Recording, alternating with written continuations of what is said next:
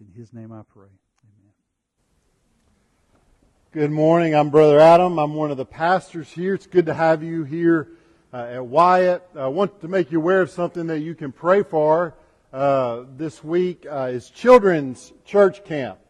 A group of our children will be going to camp. I'll be speaking at that because I'm cheap and we like to keep the budget for camp low. And so we partner with a church in Keltis, First Baptist Keltis in Lufkin, Texas, and they supply the speakers some year, and some year it's us. And so I'll be speaking this year. So please pray for me as I finish preparing those messages this week. A couple of other things to be aware of.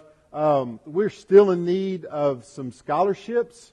So if you look in the connection card of the bulletin, you'll see there that a full scholarship, which is minus the deposit that the families have already paid, is $150. A half scholarship, of course, is $75.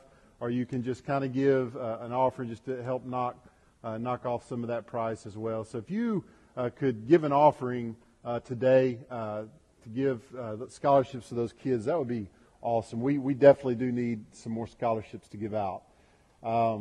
And then the other thing is, if you're going to camp or your child is going to camp, immediately following the service, there's going to be a meeting in the choir room or the Membership Matters room? In the choir room, okay? So in the choir room. So if you're going to camp, you need to go to the choir room immediately after the service. And that's very important. There's some paperwork that needs to be filled out, and so you're not having to hurry around this week or come up to the church in the week. It'd be great to come to that meeting and fill out that paperwork. Thank you. So this morning, really the text is mainly about unbelief. About unbelief. Christ has been calling. In chapter 12, He's been calling the people to belief. In the preceding verses to this, He has said, hey, as long as you have the light, and you just have the light for a little longer, right, because He's about to go to the cross and then be resurrected and then to leave. While you have the light, believe. So He's urging these people, believe in me. And so that's where we have, that's where we pick up in verse 36. It says, when Jesus had said these things, He departed and hid Himself from them. Though He had done so many signs before them, they still did not believe in Him. So that the words spoken by the prophet Isaiah might be fulfilled, Lord, who has believed what He heard from us, and to whom has the arm of the Lord been revealed? Therefore they could not believe. For again Isaiah said, He has blinded their eyes and hardened their heart, lest they see with their eyes and understand with their heart and turn, and I would heal them. Isaiah said these things because he saw His glory and spoke of Him. Nevertheless, many, even of the authorities, believed in Him. But for fear of the Pharisees, they did not confess it, so that they would not be put out of the synagogue. For they loved the glory that comes from man more than the glory that comes from God. And Jesus cried out and said, whoever believes in me believes not in me, but in Him who sent me. And whoever sees me sees Him who sent me. I have come into the world as light, so that whoever believes in me may not remain in darkness. If anyone hears my words and does not keep them, I do not judge him, for I do not come to judge the world, but to save the world. The one who rejects me and does not receive my words has a judge. The word that I have spoken will judge him on the last day. For I have not spoken on my own authority, but the Father who sent me has Himself given me a commandment, what to say and what to speak. And I know that His commandment is eternal life. What I say, therefore, I say as the Father has told me. So what I want us to look at is three aspects of unbelief.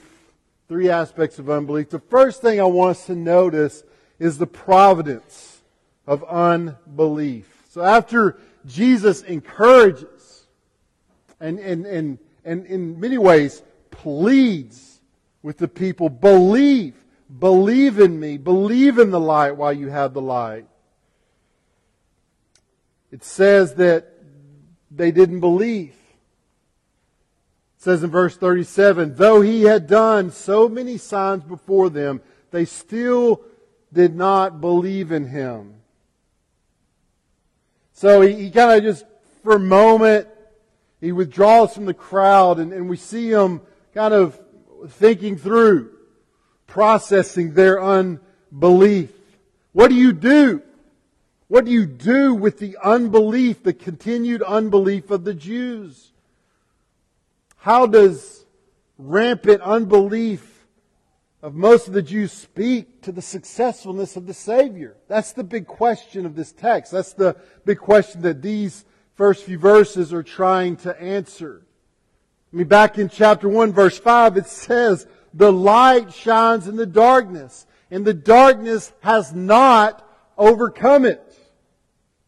So we got from the very get-go this idea that Christ is going to win, that the light is going to overcome the darkness. But in this moment, there's so much unbelief. There's so many people that are rejecting what is right before their eyes, the signs and the words of Jesus Christ. So is Christ failing? Is Christ failing in fulfilling that verse that says that light will overcome? Is He failing in His mission of redemption? And to answer this question, Jesus begins to talk about the ministry of Isaiah. Jesus paraphrases first Isaiah 53:10, which says, Lord, who has believed what He heard from us, and to whom has the arm of the Lord been revealed? And then he paraphrases Isaiah 6:10, which reads, make the heart of His people dull and their ears heavy, and blind their hearts, lest they see with their eyes and hear with their ears and understand with their hearts and turn and be healed. Isaiah was a preacher that was called to faithfully preach to a people that were not going to listen. How would you like that job? Isaiah, you need to go proclaim my beautiful, excellent, amazing truths to a people that are blind and dumb to them. To people that aren't going to respond. So we would ask ourselves, was Isaiah successful? Of course he was successful. He was a faithful messenger of God. What he did, he went and he communicated to the people because his job was to give the message to them. Everything else was in God's hand. It was all according to plan. And John, back in John chapter 1, when it says that the light is going to overcome, that the darkness is not going to overcome the light, that Christ is going to win, it also says from the get-go, He came to His own, and His own people did not receive Him. So from the get-go, from chapter 1, we both have a promise of victory and a promise that people are going to reject Christ, especially His own people. And I admit that this verse is a bit of a theological minefield, right? In that controversial subject of the sovereignty of God and the responsibility of man. And the idea is how much does God intervene in the will of man? And it's a hot debate, right? And in our church we have people that hold different views on that. And that's fine, right? There's some extremes that if you believe, we need to have a conversation about, right? Like, if you believe so much, if you just look at the sovereignty of God and that's all you look at and you believe that, man, God does what He wants to, I don't have to do anything. I don't have to believe, I don't have to share the gospel with people, I don't have to live a righteous life because it's all God. You can't thwart His plan, so you do what you want. That's fatalism, and that's hyper-Calvinism, and that's something that has no business in the life and the heart and the belief of a Christian. But on the other hand, you have others that would deny and minimize the sovereignty of God, that would say it's all about man, that would say man really isn't all that bad. They're really not all that, they're good. They can totally respond to God without even God helping them, or to deny. Many even go so far as to deny that God knows the future. Now, if you hold those extreme positions, we need to have a talk about that, because I believe that is outside of the Scriptures. But there are many in our church that hold varying degrees in between those positions that are out of orthodoxy. But I don't want us to get lost in the weeds of theological debate this morning. I want us instead to speak of what the purpose of this text is about and what is undeniable in these verses. One thing I want us to notice is that unbelief is not an evidence of Christ's failure, but is itself part of God's plan. We see here that the Savior's not shocked. Jesus is not withdrawing from the crowd and going, "Oh no! Man, I've done my best signs. I'm raising the dead. I'm giving my best teachings. I'm doing all that I'm supposed to do here. And there's a lot of people that aren't believing. He's wringing his hands going, I don't know what I'm going to do." We don't see this. We see a Christ who is fully convinced and just fully secure in what's happening. And the fact that our unbelief, that man's unbelief does not shake God. He does not need our affirmations to be God. Have you ever just felt rejection, the sting of rejection? I know I have. Lots of times in my life. Right? Like your acting ability doesn't quite step up to the main lead, so like you're the tree in the background. Or your ability in athletic ability, this one I know all too well, does not earn you the starting spot. You're riding the pine. When you get the list of starters, you're on the pine. Or that note that you send in grade school, and she checks no instead of yes. You realize that the sum of who you are just isn't enough for her or him. And there's just that embarrassment of I'm not enough. I can't believe I've been rejected. Not so with Christ. Christ is not insecure when He is rejected. Because He is lacking in nothing. He doesn't need man's affirmation. He doesn't need man's approval. He doesn't even need our belief.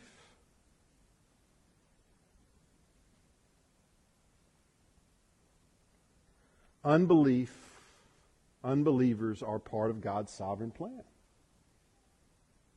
There's no way around it. If God is all powerful and yet not all men are saved, it must be in God's will that not everyone is saved. That there are those who reject Him. And so unbelief does not throw a wrench in the cogs of God's plan. Unbelief is part of God's plan. I mean, we see here in this unbelief of the Jews, what happens? In the aftermath of Christ's death and resurrection, what happens? The Jews refuse to believe, and so what happens? The gospel goes out to the Gentiles. That's in and of itself a way in which unbelief was just working part of God's plan to get it out to the rest of the world. And so we need not be shocked when people do not believe. God is not shocked when people do not believe, but it is part of His plan.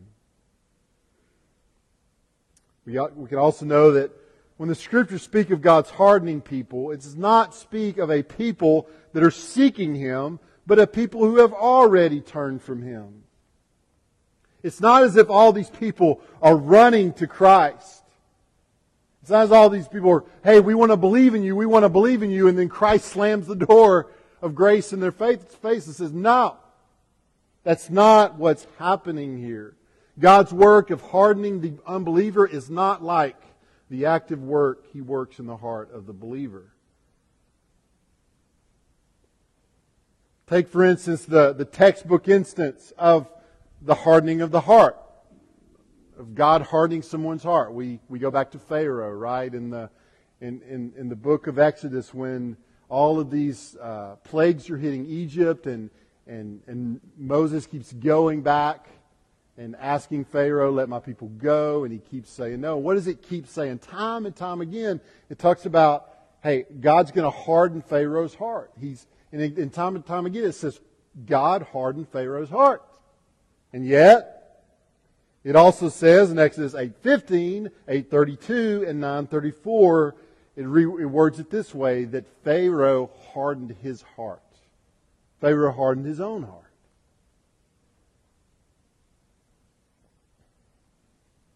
So yes, God hardens, but Pharaoh is not some programmed robot. Pharaoh is a man that is more than willing to go against God. We also see this in Romans 1 after talking about the sinful condition of man. Paul writes this in verse 24, therefore God gave them up in the lust of their hearts to impurity, to the dishonoring of their bodies among themselves, because they exchanged the truth about God for a lie and worshipped and served the creature rather than the creature, who is blessed forever. Amen. God doesn't reach into the reprobate's heart and rewire it for evil. Sin's already done that, folks. God simply says, you want to pursue evil instead of me? Go ahead. All God has to do is remove His restraining hand, and any and all of us would tumble down into the deepest, darkest depths of our depravity. One of my favorite sermons of all time is a very famous sermon preached decades ago by a missionary named Paris Reedhead. And if you've never heard it, you need to look it up. 10 Shekels in a Shirt is the name of the sermon. And in it, he's talking about like his view of the heathen, his view of the people in Africa that he was going to preach the gospel to. And he says, if you would have asked me about the people in Africa that I was going to preach the gospel to before I went, I would have said, these are poor people that, man, they just don't know. They don't know. They don't know that there's a God that loves them. They don't, they're living these sinful lives, but they don't want to be living these sinful lives. He says, that's my view before I got on the field. And this is his view after he got on the field. He says, and when I went to Africa, I discovered that they weren't poor, ignorant, little heathen running around in the woods looking for someone to tell them how to go to heaven, but they were monsters of iniquity. They were living in utter and total defiance of far more knowledge of God than I ever dreamed they had. They deserved hell because they utterly refused to walk in the light of their conscience and in light of the law written upon their heart and the testimony of nature and the truth that they knew. This is the natural condition of man. God does not have to rewire a person's heart in unbelief. It's already heading in that direction. All God has to do is get out of the way, and they will gladly run straight into a Christless eternity in hell.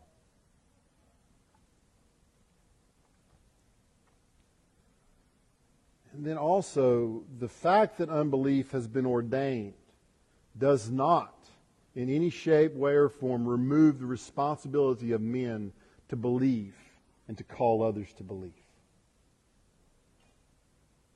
Let me say that again because I want you to hear me. The fact that unbelief has been ordained does not in any shape, way, or form remove the responsibility of men to believe and to call others to believe. If Jesus is saying that unbelief is part of the plan and if people's hearts are being hardened, then it doesn't matter what we do. Of course it matters what we do. Right before this text, the very preceding verse is a verse where Jesus is imploring people to believe. Verse 36, while you have the light, believe in the light, that you may become sons of light.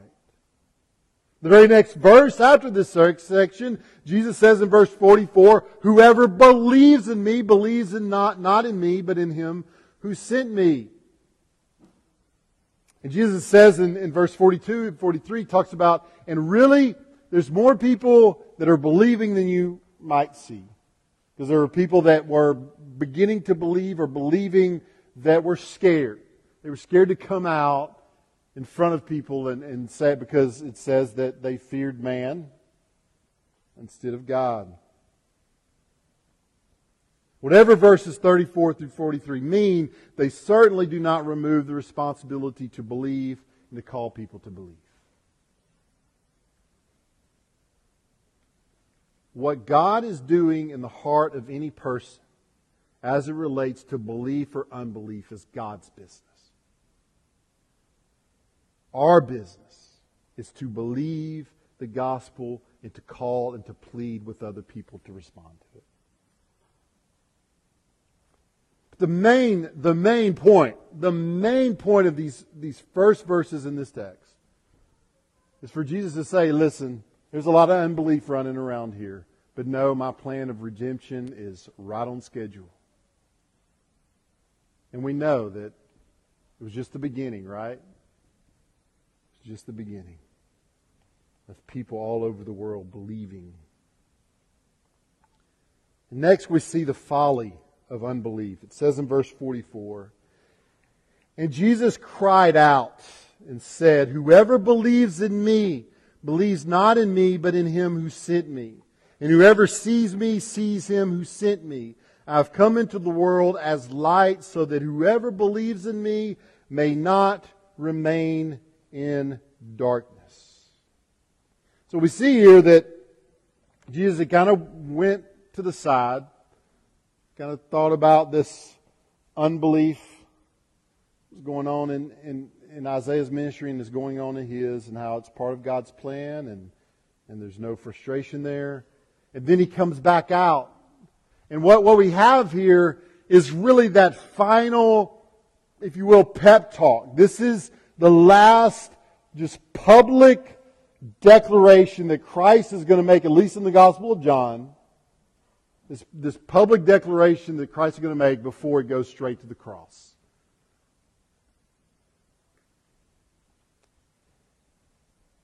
And it says here that Jesus cried out. Right? So there's passion in these words. There's an urging in these words. And what He says is, whoever believes in me believes not in me, but in Him who sent me.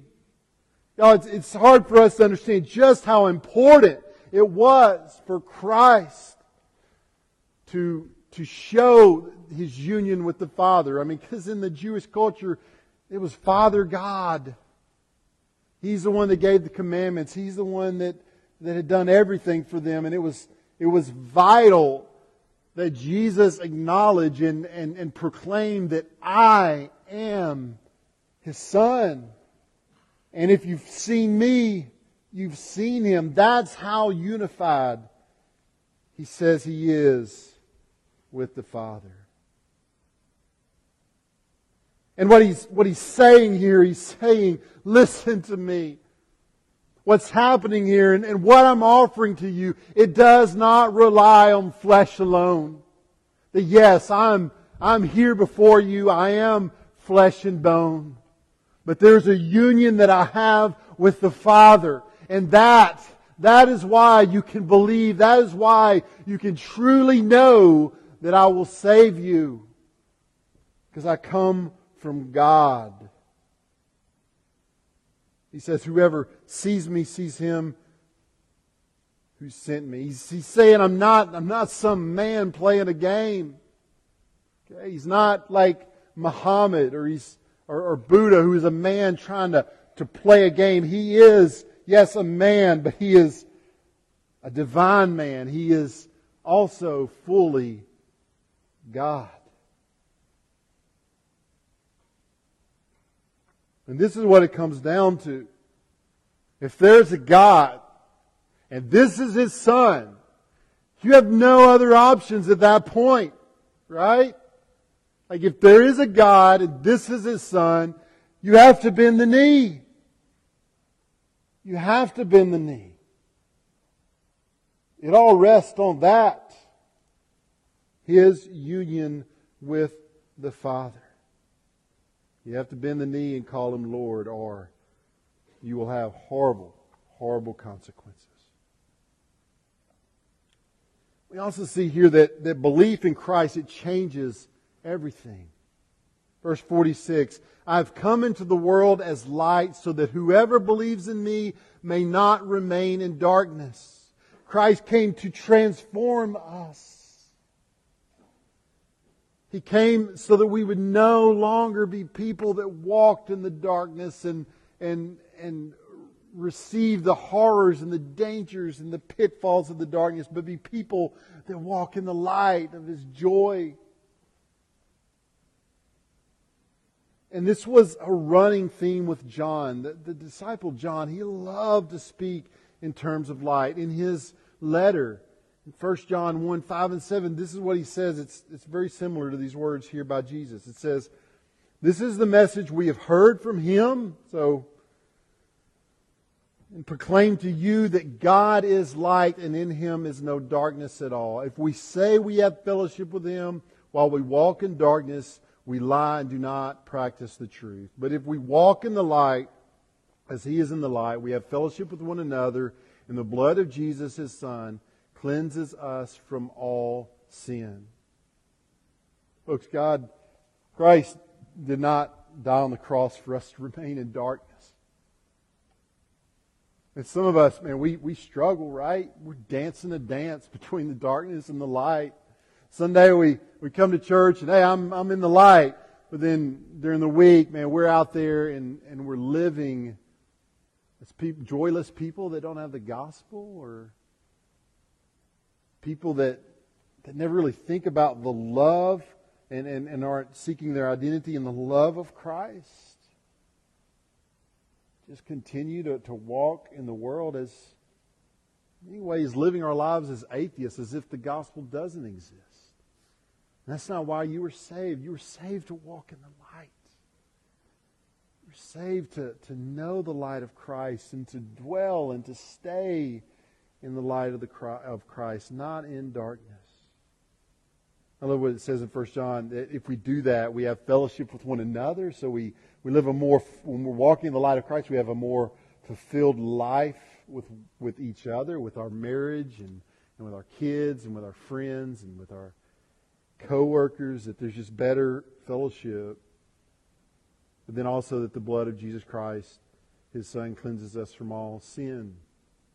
We can know that we're cleansed by Christ. Walk in the light and not in darkness. You weren't saved to keep walking in darkness, or to dance that dance between light and darkness. Stay in the light. Stay in the light. And lastly, we see the judgment of unbelief. The judgment of unbelief. Verse 47, if anyone hears my words and does not keep them, I do not judge him. For I did not come to judge the world, but to save the world. Well, I want to look at the judgment of unbelief. Here Jesus wants to make it perfectly clear that His mission in His first coming, His mission is not judgment. His mission is salvation. If Christ had came to judge, it wouldn't have been Him that was suffering. Okay? It would have been everyone else. He would have brought judgment and judged the world and judged mankind for their sin. It would have looked very different. Probably looked more like the second coming of Christ. But He says, and I came to save the world. Christian, unbeliever, what does that mean to you? Think about that. And He came not to judge you, but to save you, to bring you out of judgment. How can you, what can He do? What else could He do? What can He do? Besides what He's done, coming to earth and to live that perfect life on your behalf and to die the death that you deserve. What more could He possibly do to show you, hey, I'm here to save you, not to harm you?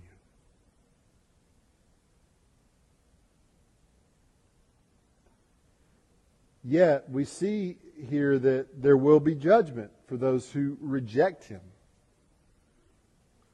It says in verse 48, "The one who rejects me and does not receive my words has a judge. The word that I have spoken will judge him on the last day. For I have not spoken on my own authority, but the Father who sent me has Himself given me a commandment, what to say and what to speak, and I know that His commandment is eternal life. What I say, therefore, I say as the Father has told me." Jesus has essentially been begging the crowd to believe. Believe while you have the light. Believe in me because I come from the Father. He's in every way done exactly what the Father wanted Him to do. And it says here that He's spoken every word. Not a word has come out of His mouth than what the Father has told Him to do. I don't know about you, but I'm not sure I've ever put together a paragraph that was 100% what the Father would want me to say. I try. Don't know if I've ever succeeded. But yet 100% of the words that proceeded from the mouth of Christ were those from the Father. Were fully submitted to the authority of the Father. And Jesus says that's what's going to judge you. Whether or not you hear the gospel of what I've done for you, of what I'm offering for you, if you refuse me, if you refuse that salvation that I'm offering, then you will be judged by those words, by your rejection of those words.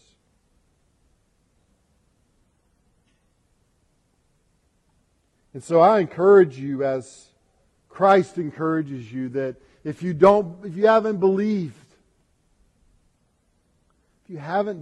don't say, well, God doesn't want me to believe. Apparently, that's not. It's your responsibility that Christ says, if you come to me, I won't cast you out.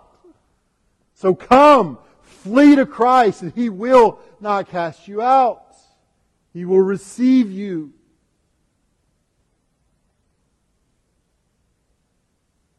But you've got to run to Him. Because your opportunity will not last forever. And one day all those doors that would shut, it may be the very last moment of your life that you really do feel that drawing of God. Could be. What are you going to do with it? Run to Christ. That's what you should do with it. And Christian, please live the life of Jesus and Isaiah and be people that are faithful. Despite what's happening around you, despite what God chooses to do with your life, be faithful. Believe. Call other people to belief. That's our calling. It's faithfulness. I'm going to ask you to please stand as our musicians come. I hope that you will respond to the Word of God this morning. Let's pray. Dearly Father God, I thank You that You are sovereign. I thank You that You are in control and not frustrated, but You are working Your plan out. But God, I pray that as Jesus pleads with people to believe, God, I pray that if there's anyone here, they will flee to You. They will run to You before it's too late. And God, help us to be faithful. Be the people that You've called us to be. In Jesus' name I pray. Amen. Amazing